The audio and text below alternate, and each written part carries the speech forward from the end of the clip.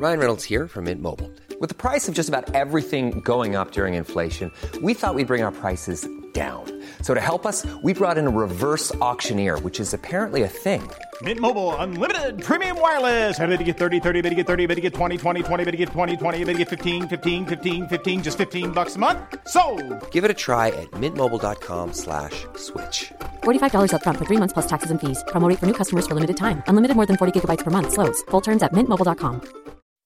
When you make decisions for your company, you look for the no-brainers. If you have a lot of mailing to do, Stamps.com is the ultimate no-brainer. Use the Stamps.com mobile app to mail everything you need to keep your business running with up to 89% off USPS and UPS. Make the same no-brainer decision as over 1 million other businesses with Stamps.com. Use code PROGRAM for a special offer. That's Stamps.com, code PROGRAM.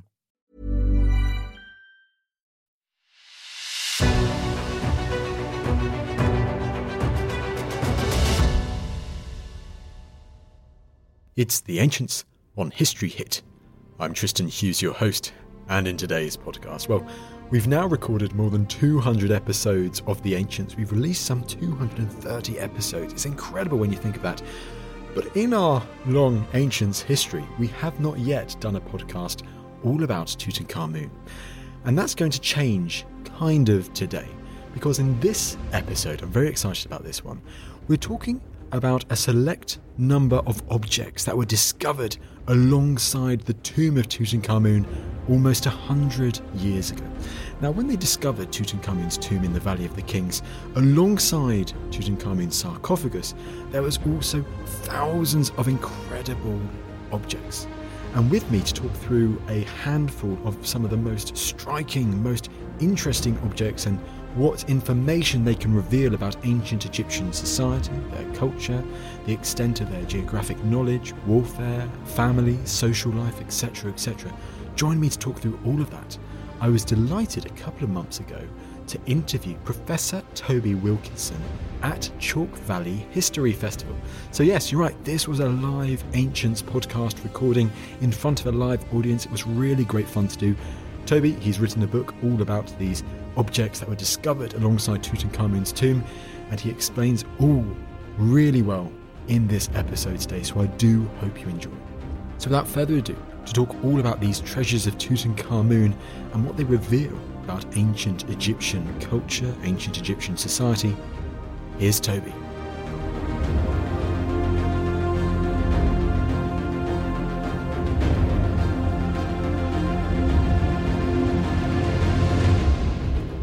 Brilliant. Thank you, Tim, for that introduction. Love to see you all here today. Ready to talk all things Tutankhamun?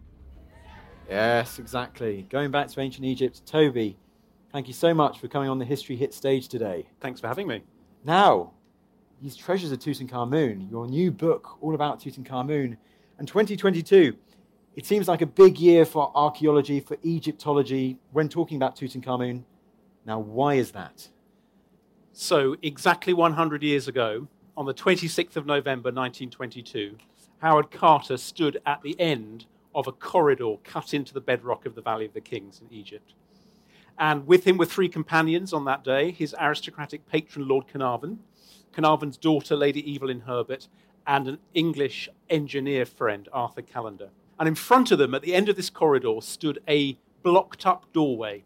And the doorway was covered in plaster, and it was stamped with the impression of a seal. Not just any seal, but the seal of the ancient Egyptian royal burial ground. And they knew that what lay beyond that blocked-up doorway might, just might, be an undiscovered royal tomb. And Carter took his archaeologist's trowel and made a small hole in the blocked-up doorway. Then he held out a lighted candle to test for noxious gases. And then he peered into the gloom. And as his eyes grew accustomed to the light, he saw what lay beyond that blocked-up doorway. And after a few moments of complete sort of dumbfounded silence, Lord Carnarvon couldn't bear the suspense any longer, and he said, "Can you see anything?" And Carter's famous reply came back, "Yes, wonderful things," because what they had found was the undiscovered tomb of an ancient Egyptian pharaoh more or less complete with all of its original objects, over 5,000 individual objects buried with Tutankhamun, which tell us not only about the life and death of one pharaoh, but about the whole of ancient Egyptian civilization. Each object tells a story, and together they transport us back in a way that nothing else can to the time of the pharaohs. And Toby, what's so striking about all of these objects, more than 5,000 as you mentioned there, seems to be the complete variance in size and splendor and so much more of these objects which they found. And that's what I was really interested to tell in the book. I guess most of us would recognize the king's gold death mask. It's become the icon of ancient Egypt. But how many people know that Tutankhamun was buried with his underwear, with a lock of his grandmother's hair, with his toy chest, with his fire-making kit, with his first aid kit?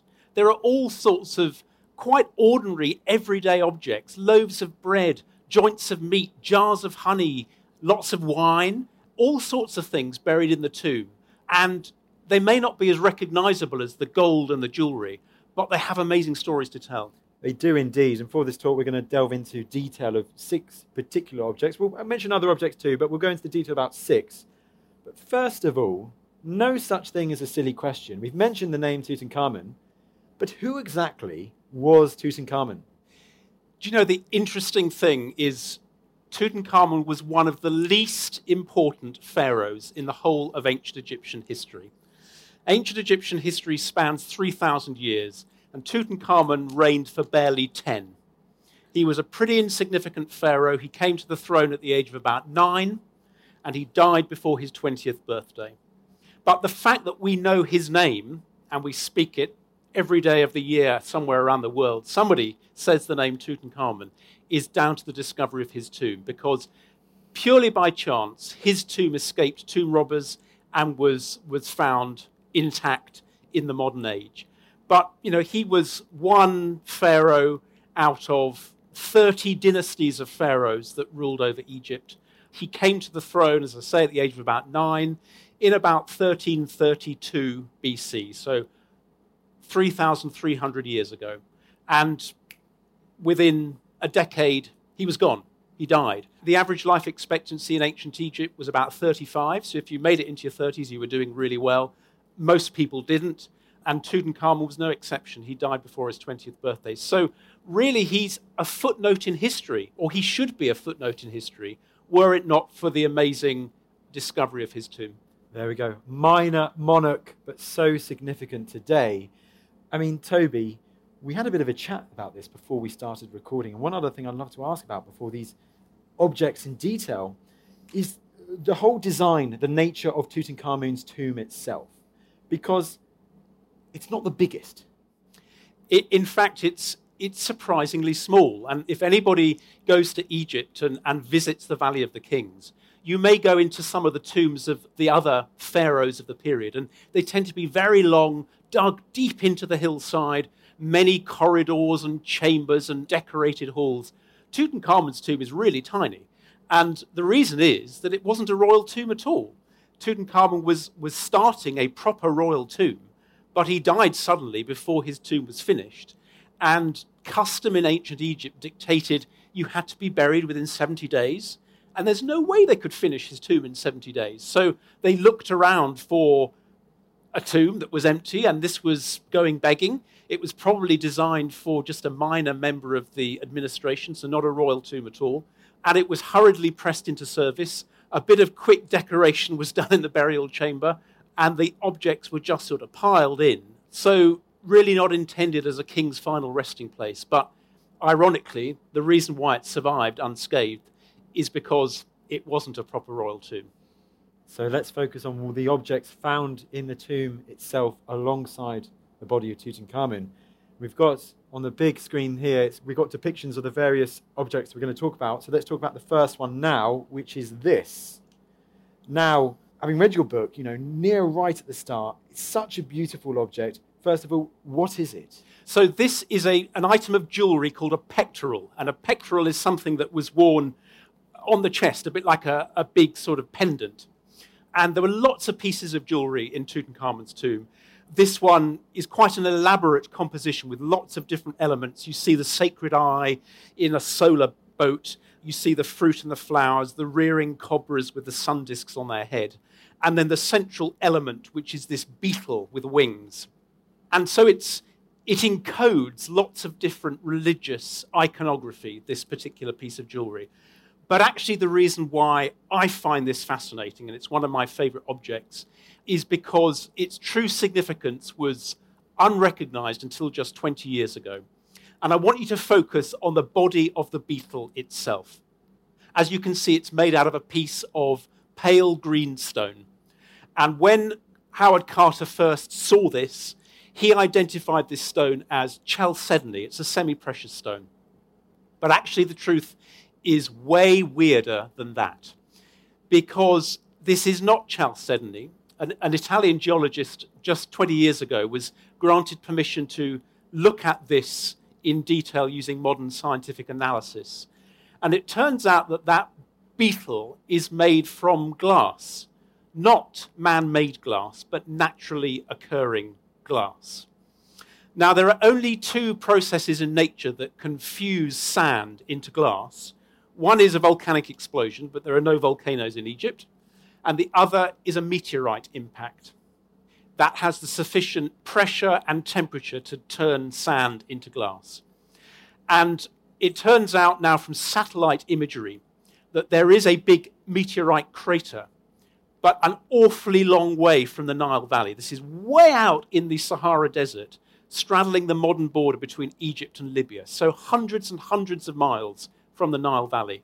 And there in one particular area of the desert, you'll find little pieces of green glass scattered over the desert surface. Some are quite small, some are substantial boulders, created by an ancient meteorite impact. So what this tells us is that 3,300 years ago, the ancient Egyptians not only knew of the existence of this desert glass, hundreds of miles, many weeks' journey from the Nile Valley, but they were able to send expeditions out into just about the most inhospitable terrain you can imagine to bring back supplies of this magical, almost extraterrestrial material in order to place it in the king's jewellery. So they knew their land better than anybody else, better, in fact, than the modern Egyptians. And when I tell you that the first modern geological expedition to locate this green desert glass wasn't until the 1920s, that, I think, really, it blows my mind. The 3,300 years ago, the ancient Egyptians knew about this. They saw its magical, mysterious qualities, and they sent expeditions to bring it back. And it just completely shatters any notions that we have that the ancient people stayed close to home, they didn't travel much. They were amazing travelers. Toby, I think it's such an amazing story, those distances involved. And for me, I think it's such an amazing story how much the archaeology can tell you, can fill in the blanks for some of these things. You know, for instance, if you were just looking at the literature, I'm going to talk about Alexander the Great, sorry, but that's what I do. But obviously crossing the desert to get to the Siwa, oh, that's an amazing achievement. He was able to cross the deserts and stuff like that. You have no mention in the literature about these ancient Egyptian travelers finding these places. But thanks to the discovery of one object out of 5,000, more than 5,000 in Tutankhamun's tomb, you get this incredible insight, as you say, into the geographic knowledge of people living, well, 3,000, more than 3,000 years ago. As you say, it is astonishing. It is, and this is what I love about every object from the tomb. It's not just a thing of beauty, it's not just a thing of craftsmanship, but it tells such an extraordinary story about the ancient Egyptians, about their lives, about their abilities, about their beliefs. It really is a kind of window into their world. Absolutely. And just so we can really get an idea, you mentioned it was kind of like on the neck, but how big is this pectoral? Oh, in old money, sort of 5 or 6 inches. So, yeah, what is that? It's 15 centimeters or something like that. So it would hang on a cord probably, and you'd wear it around your neck. It's not the most dramatic piece of jewellery from the tomb, actually, but it is amongst the most interesting in terms of its material. And also, just quickly before we delve into more artifacts around it, you mentioned the beetle in the centre there, the design. do we know why the beetle? Why the beetle? We always associate it with ancient Egypt. Yeah, but you find beetles everywhere in ancient Egyptian art and particularly in jewellery. This isn't just any beetle. This is a dung beetle or scarab. And the dung beetle is so called because it rolls a little ball of animal dung with its legs, and it lays its eggs in this ball of animal dung so that there's some food for the baby beetles when they hatch. Now, the ancient Egyptians must have observed this, and their mind worked in all sorts of interesting ways. And they thought, now, this little beetle rolling a ball in front of it, that's a metaphor for the sun god pushing the orb of the sun across the vault of heaven. So the scarab beetle became a symbol of the sun. They saw these little baby beetles hatching out of a ball of dung, new life coming out of death and decay. And this was miraculous for them. So again, this becomes a symbol of rebirth. So it works on lots of different levels, but the upshot is that the beetle is one of the most powerful symbols of resurrection in ancient Egypt. So a very appropriate symbol to have in a pharaoh's tomb. Now, this is just one object that can reveal more about the geographic knowledge of ancient Egyptians. There are others too. There are indeed. Shall we go to the next slide? Go on then. And then we can talk about This is the crook and the flail. So the kind of classic pose of an Egyptian pharaoh is this, right? Hands across the chest, holding these two objects. These are royal regalia. So we've heard a lot in recent weeks with the Jubilee about the Queen's coronation. And you know that the coronation of a British monarch, they get given all of these special objects to hold. There's the scepter, there's the orb, there are all sorts of other bits and pieces, and each one stands for a particular aspect of royalty, of monarchy. And this tradition of special insignia goes all the way back to the days of the pharaohs. In fact, 2,000 years before Tutankhamun, kings of Egypt carried the crook and the flail. Now, what does this signify? Well, the crook probably needs no introduction. It's a shepherd's crook. It's exactly the same symbol as a bishop's crozier today in the Church of England. What it symbolizes is that the king is the shepherd of his people. He can restrain his flock by using a crook. So it's a metaphor for the king ruling over his people and having a degree of control over them. The flail is an item, actually has a dual purpose. On the one hand, you can use it in animal husbandry to kind of whip along your recalcitrant sheep when they're not going in the direction you want them to. So again, it becomes a symbol of the king as shepherd of his flock. But it's also very similar to an object used to winnow corn. If you want to separate the wheat from the chaff, you can either tread it underfoot or you can thwack it with a flail, and that separates the wheat from the chaff. And so here in the crook and the flail, you have animal husbandry and agriculture symbolized in these two royal scepters. In other words, the king, the pharaoh, was master of the whole natural world, of everything that gave ancient Egypt its wealth and its power. All the natural resources were under his command. So it tells us that the origins of power in ancient Egypt, going way back into the prehistoric period, were people who could command flocks and herds of animals, who were seen as rainmakers, who could affect the way that crops grew. And that became associated in the Egyptians' minds with what it meant to be a king. So not only are they beautiful objects, not only are the only examples of coronation regalia ever found in the ancient world, the only surviving examples, but they also tell us a lot about the way the ancient Egyptians looked at their kings and the powers that they invested them with. Now, you mentioned that just there, where you just said the only physical objects, because that is so astonishing if these are, as you say, the quintessential items of royal regalia in ancient Egypt. I'm presuming, therefore, if not for these objects, what would be our evidence for these items? Well, you see on the left of the slide there one of the miniature coffins from the tomb of Tutankhamun, and you'll see the little miniature coffin has its own miniature crook and flail, and there are lots of artistic images of the king holding these things. But how brilliant to have the actual objects that he would have been invested with at his coronation, that he would have held And it just transports you back 3,500 years to what it must have been like to be a king. Were there any other key primary items like this which an Egyptian pharaoh would have used or we know of in a ceremony and something? Crowns is the obvious example, and we have different crowns for different purposes still today. There's the St. Edward's crown with which the monarch is crowned, and there's the imperial state crown that's worn at the state opening of Parliament. Well, in ancient Egypt, they went better than that. They didn't just have 2 crowns. They had a whole series of crowns. There was the red crown and the white crown and the blue crown and composite crowns. And each of those crowns stood for a different aspect of the king's role. Now, the sad thing is that even in the tomb of Tutankhamun, we didn't find an actual crown. So we've got lots of images of the king wearing crowns, but we still don't have a real crown from ancient Egypt. Wouldn't that be a discovery? Well, there we go. For future Egyptologists, budding Egyptologists, there is something to get your teeth into in the future. Let's move on to the next of our objects, which is this. I think we might know what this is, but go on, Toby, tell us what this amazing military object is. Shout out if you can recognize what this is. It's a chariot. So we might know about the Romans and chariots, but chariots go an awfully long way further back than that. The Egyptians were great users of chariots, but even they didn't invent the chariot. The chariot was invented in Asia, in Central Asia, and the Egyptians first encountered it when they were fighting in battles against people who had come down from Asia and then conquered the Middle East and then decided to invade Egypt. This is about 200 years before Tutankhamun.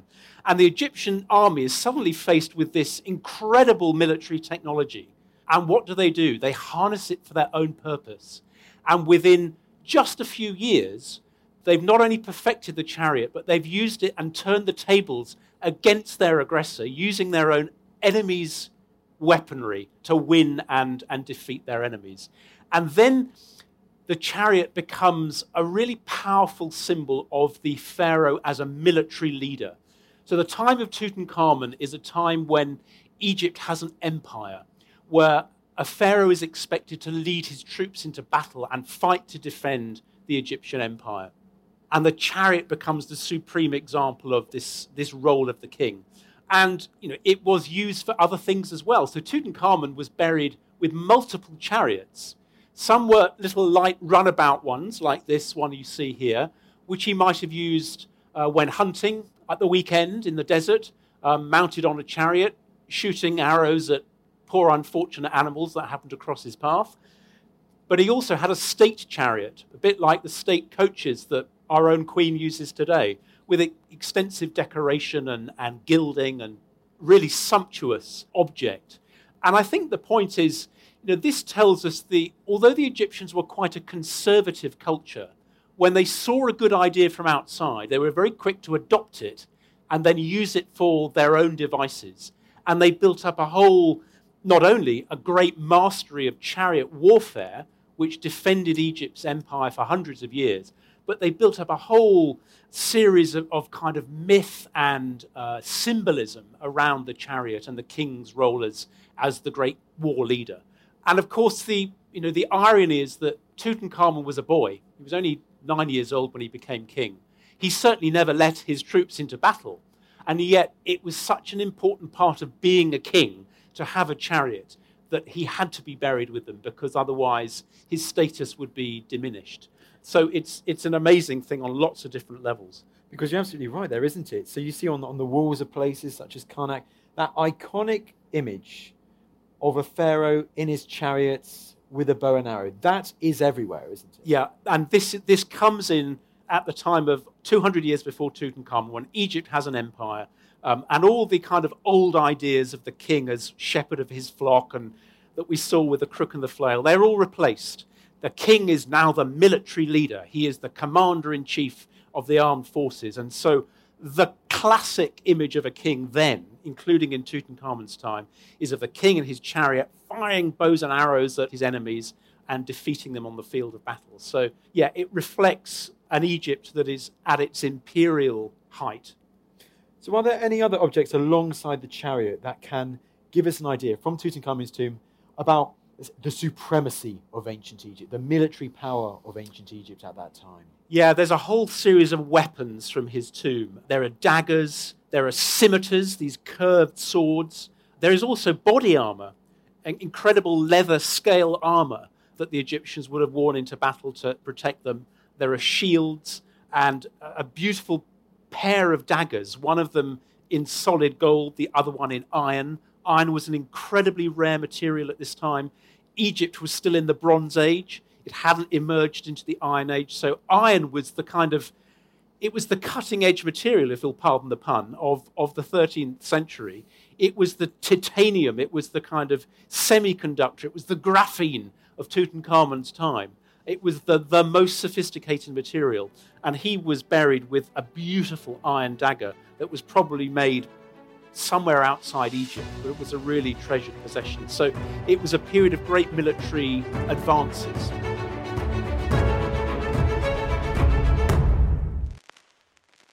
Hi there, I'm Kate Lister, sex historian and author, and I am the host of Betwixt the Sheets, the history of sex, scandal and society, a new podcast from History Hit. Join me as I root around the topics which have been skipped over in your school history lessons. Everything from the history of swearing to pubic hair, satanic panic, cults, there is nothing off limits. We'll be bed hopping around different time periods, from ancient civilizations to the Middle Ages to Renaissance and early modern, right up to now. Listen and subscribe wherever you get your podcasts.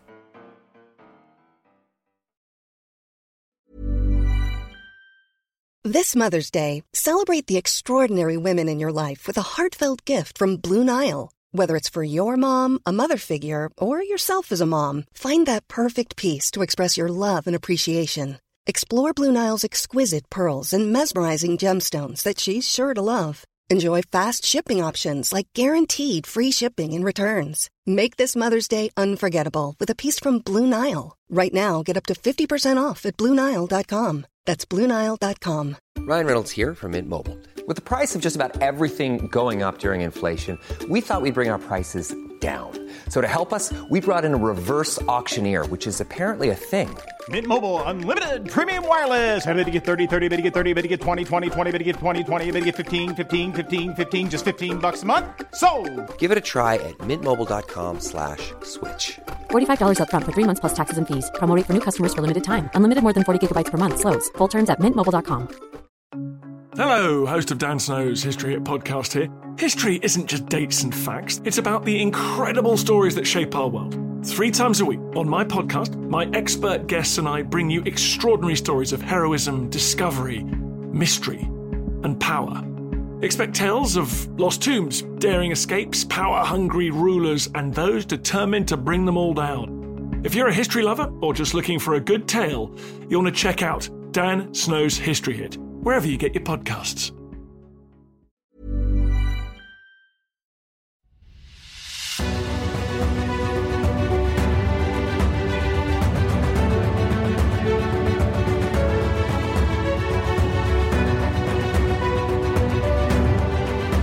Going from the military to another aspect really interesting from the tomb. I was really stunned by this next one, which is not the image on the left, the iconic image on the left of the face mask. We may well very much get to that.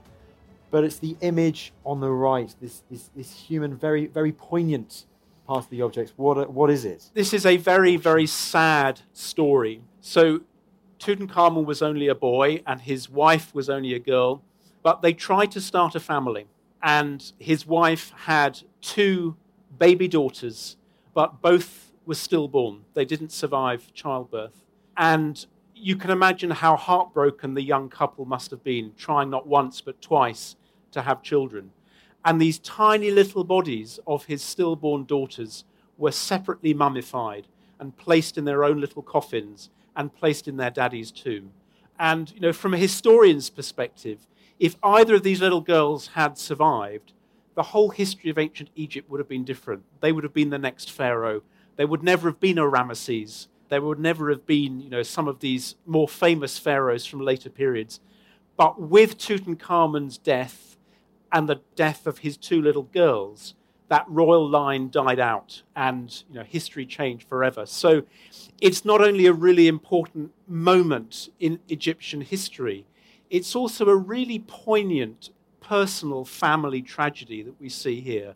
And it reminds us that ancient Egyptians, although they lived a long time ago in a far-off land, they were human beings and they experienced the same emotions of love and loss and of grief and of hope that we all feel today. And for me, studying ancient Egypt and wanting to bring their world to life, this sort of object kind of grabs me and takes me back into that time and what it must have been like for that young couple and the grief that they must have felt and the emotions that they must have gone through. So it's a really powerful and poignant story, I think. It really is. And I guess it also brings, you mentioned 2 stillborn daughters there. I'm presuming infant mortality back in ancient Egyptian times was very high indeed. Yes, if you survived the first few weeks of childhood in ancient Egypt, you were the exception. Most children died in the first few days of life. And if you then made it through to about the age of 10, you were doing really well. Then a lot of people would, including Tutankhamun, died in their teens. And if you made it to 20, and goodness me, if you made it to 30, you were really, really an exception. So, this is a society without modern medicine, lots of illnesses around, and if you got ill in ancient Egypt, the chances were you weren't going to pull through. So, yeah, it was not an easy place to live, I think. Toby, do we have any similar examples to this in any other royal tombs that have been discovered in the Valley of the Kings or elsewhere, or is this quite a unique example? This is the only example we have of 2 babies essentially being mummified and buried with their parents. And normally in ancient Egypt, because children dying in the first few days of life was so common, children would normally just put in little pottery jars and maybe even buried under the floor of the house to keep them close to the family. But because these were royal babies, they were accorded this special privilege of being mummified and buried in a royal tomb. And lastly, you mentioned how no clear heir after Tutankhamun's own death. So just quickly, could you elaborate on that before we go on to the next object? What happens following the death of Tutankhamun in ancient Egypt? Yeah, so in ancient Egyptian law, the person who becomes the next king isn't necessarily the son of the previous king. It's whoever carries out the burial of his predecessor becomes the next legitimate pharaoh. And it's that act of burying somebody that makes you the next king. Now, when Tutankhamun died, there were no heirs. The royal family had come to an end. And you have this aged courtier who is, old enough to be Tutankhamun's grandfather, who's been knocking around at court for ages, sees his chance to get the top job. And so what he does is make sure he's in the right place at the right time to bury Tutankhamun. And by burying Tutankhamun, he becomes the next pharaoh. And just to make sure that nobody contradicts him, he actually has himself painted in Tutankhamun's tomb, carrying out the burial, just to make the point that he is now the next legitimate king. He only reigns for about 3 years, and eventually he dies probably of old age. But it's a nice illustration of how they got around the problem of there not being any surviving relatives. Of course, you mentioned that. Of course, is it I? Is his name I? His name is I. Right, got it. I could go on a whole tangent about those wall paintings, but we're not going to because we're talking about the objects. So let's move on from this very poignant stillborn daughter of Tutankhamun to the next object on our list, which is, this is one of the most iconic objects, having read your book. What is this? Yes, so, you may know that my new book is called Tutankhamun's Trumpet. And the 100 objects that I talk about in the book, this is object number 100. And why did I choose his trumpet? Well, again, it tells an amazing story. So Tutankhamun was buried with not one, but 2 trumpets. One was bronze and one that you see here was silver. The thing at the bottom, underneath it, is the wooden core that was placed inside the trumpet to stop it getting bashed around and damaged in transit, just as modern brass instruments have a core as well. And we have lots of pictures on tomb walls and temple walls of trumpets being blown at military ceremonies, at special events at the royal court. So we know that music was an important part of ancient Egypt. In 1939, a British Army bandsman called James Tappan was given Tutankhamun's silver trumpet to play in front of a BBC microphone. Can you imagine putting your lips to a really fragile musical instrument that is 3,300 years old and has not been played for that amount of time? And he put a modern mouthpiece into the end, and live on the BBC, he blew into Tutankhamun's trumpet. And he managed to get, you can see there are no valves, this is a natural trumpet. He managed to get 3 notes out of it. Pretty awful it sounded, I happen to say. You can still listen to the recording online. So this tells us a lot, but for me, it's also an image of how much we don't know about the ancient world, because we have the trumpet, it has been blown, we can hear the sounds that it made, but we don't know what tunes it played. We have no notation of music from ancient Egypt. We don't know whether it was played in conjunction with other musical instruments in a band or whether it was just played on its own. So there's lots of kind of missing pieces of the jigsaw puzzle.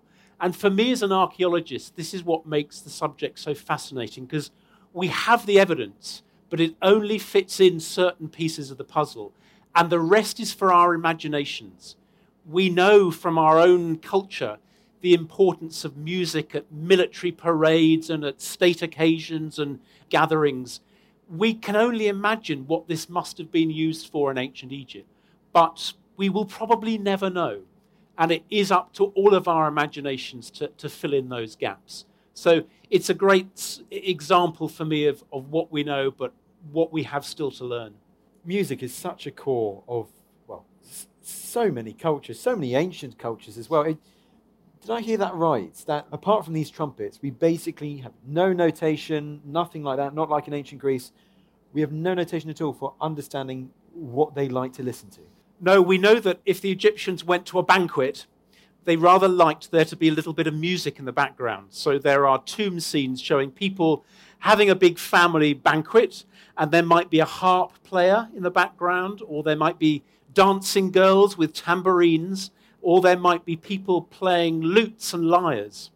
So it was obviously a culture in which music was really important, but we have no notation, so we have no clue what their music sounded like. Did it sound like modern Middle Eastern music? Did it sound like modern European music? We have absolutely no idea at all, and we will probably never know. We can only speculate. We can only speculate indeed, which makes an object like that, as you say, even more astonishing. Bronze and silver. Once again, the materials in these things, bronze and silver, I'm presuming as fit for a king, fit for a pharaoh, but speculation once again, I'm presuming normally these instruments would be of different materials. Well, bronze was the kind of everyday material for weapons and probably for trumpets. Silver, now you might be asking yourself, why does a pharaoh have a special trumpet made of silver? Why isn't it made of gold? And the answer is that silver in ancient Egypt was more valuable than gold, because gold was found in abundance within Egyptian-controlled territory. There were lots of gold mines that the Egyptians controlled in Tutankhamun's time, producing, for the ancient world, masses of gold. In fact, there's a lovely letter that has survived from the king of Assyria to the king of Egypt, saying, "Gold in your country is as plentiful as dirt. Please send me heaps of gold." Egypt was renowned in the ancient world as a producer of gold. So, yes, gold was a lovely material, but silver, which had to be imported all the way from modern Turkey, that was a real rarity. And it's only in royal tombs that you find this quantity of silver. So that would have been 3 or 4 times as valuable as a golden trumpet of the same size. So we have to sort of switch our ideas. For us, gold is the kind of number one metal, not in ancient Egypt, because they just had bags of it. Goodness, my thoughts about the famous funeral death mask of Tutankhamun has just been changed now with all that gold. Why wasn't it made of silver? Anyways, I had no idea about that. Silver more important than gold at that time. But, I mean, it's kind of like actually post-Roman Britain, actually, when you have all this Iron Age silver found in places like modern-day Scotland near Edinburgh, where silver was more important than gold. And it's fascinating, as you say, getting over that idea that gold is always more precious than silver. But anyways, I go on a tangent too easily because let's get on to the next object, one that I know you wanted us really to talk about, and it's a great, important part of the story. Well, it is an object, but it's also a picture. What's this amazing story behind this picture? So first I want you to look at the piece of jewellery that's being modelled in this picture.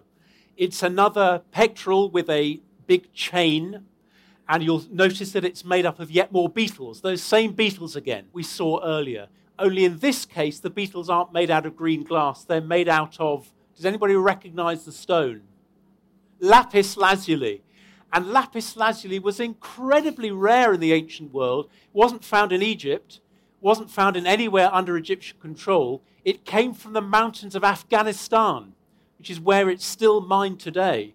And you can imagine the thousands of miles that lapis lazuli must have been traded over to reach Egypt. So this is one of the most sumptuous items of jewellery from the whole tomb of Tutankhamun.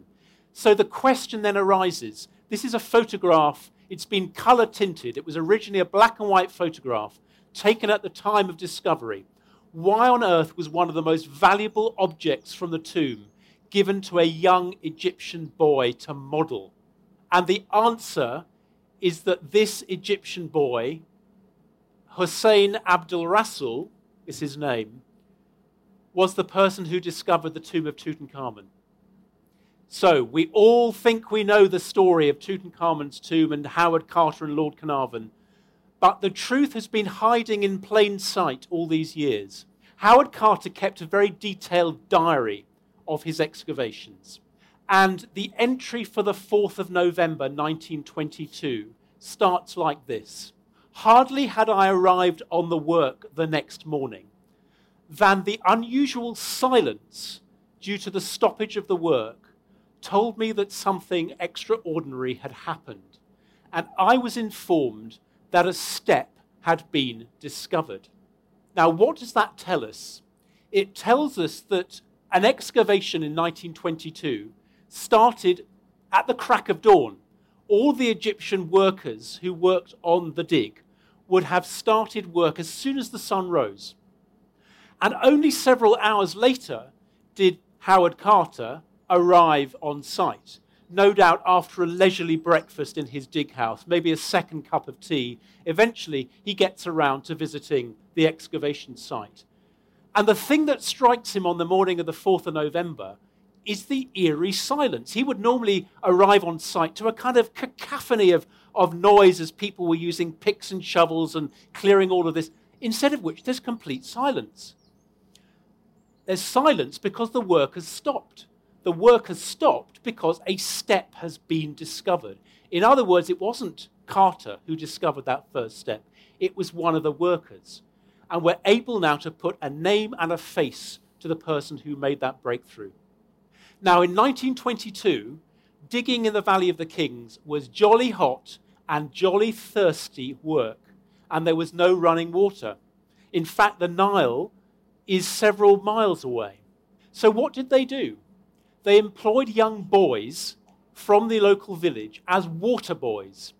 And a water boy's job was to go down to the river before dawn with his donkey and a bunch of water jars made of pottery, fill them up from the river, put them on his donkey, and walk to the Valley of the Kings, ready to offer water to the workers. Well, an Egyptian water jar is a bit like a Roman amphora. It has a pointed base. So you can imagine Hussein Abdul Rasul, the 4th of November 1922, he gets up really early, he goes down to the river, he fills up his water jars, loads them onto his donkey, walks to the Valley of the Kings, gets the water jars down, and he has to set them down for the people to drink from. How can you set down a water jar with a pointy base without it falling over and spilling the contents? Answer, you dig a little hole to set it in. And in digging a little hole on the morning of the 4th of November, he thought, hold on a minute, what's this? This isn't sand. There's a bit of flat stone here. And very quickly, that was exposed, and it turns out to have been a step. The step that Carter recorded in his diary that morning. That was literally the first step, and it led to a staircase, which led to a corridor, which led to the blocked up doorway that I opened this talk with.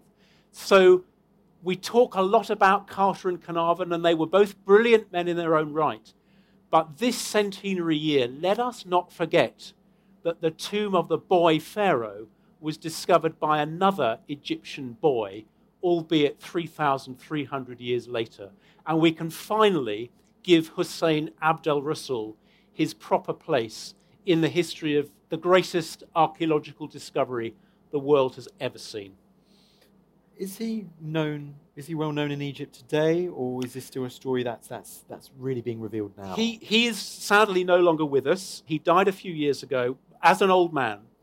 He came from a family which was well known in the area of the Valley of the Kings. The Abdul Rasuls were a slightly roguish clan, if truth be told. They had lived in and amongst the tombs of their ancient forebears and were not averse to pilfering the odd artifact to keep body and soul together. So they were a little bit notorious, and they were a big, extended family. So not surprising that little Hussein got employed as a water boy.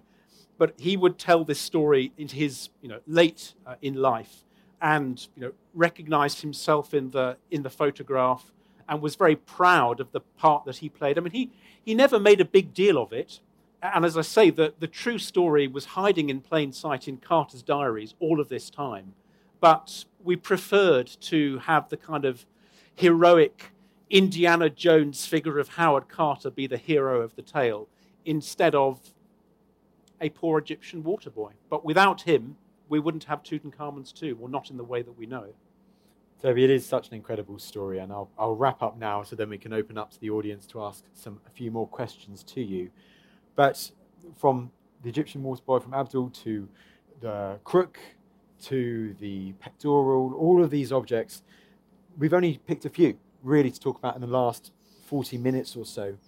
But from what you've been saying, they are extraordinary. The amount of objects, the variance in these objects, they can tell us such an incredible story, add so much information into the story of a culture that spanned 3,000 years, of one of the most extraordinary civilizations, cultures of ancient history.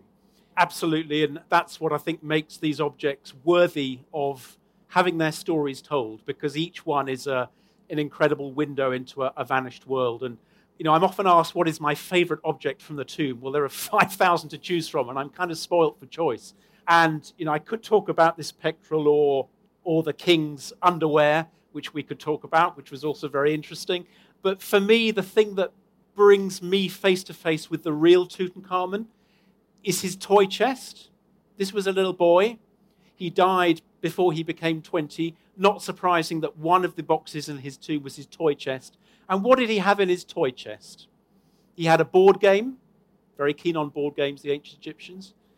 He had 2 slings, no doubt for firing pellets at his younger sisters or something. And he had a fire-making set, because all little boys love starting fires. So this object, again, it just transports us straight back into the reality of not just a pharaoh, but a boy who lived an extraordinary, but in many ways an ordinary life. Well, Toby, this has been an absolutely fascinating chat over the past 45 minutes or so. Last thing from me is just to say thank you so much for taking the time to chat to us today, all about this. Your book is called Tutankhamun's Trumpet, the story of ancient Egypt in 100 objects. Fantastic.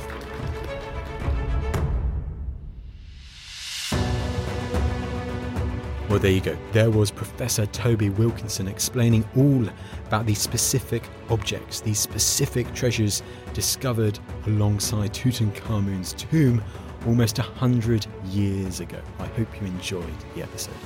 Now, last things from me, you probably know what I'm going to say. If you would like more Ancients content in the meantime, you can of course subscribe to our weekly Ancients newsletter via a link in the description below.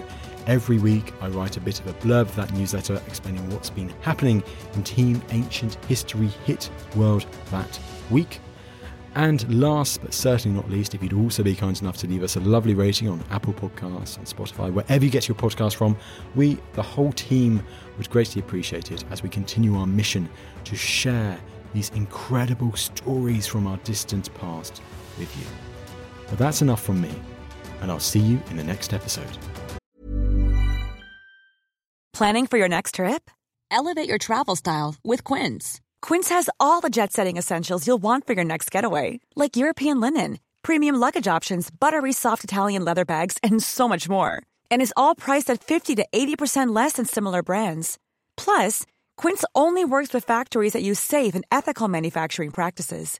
Pack your bags with high-quality essentials you'll be wearing for vacations to come with Quince. Go to quince.com/pack for free shipping and 365-day returns.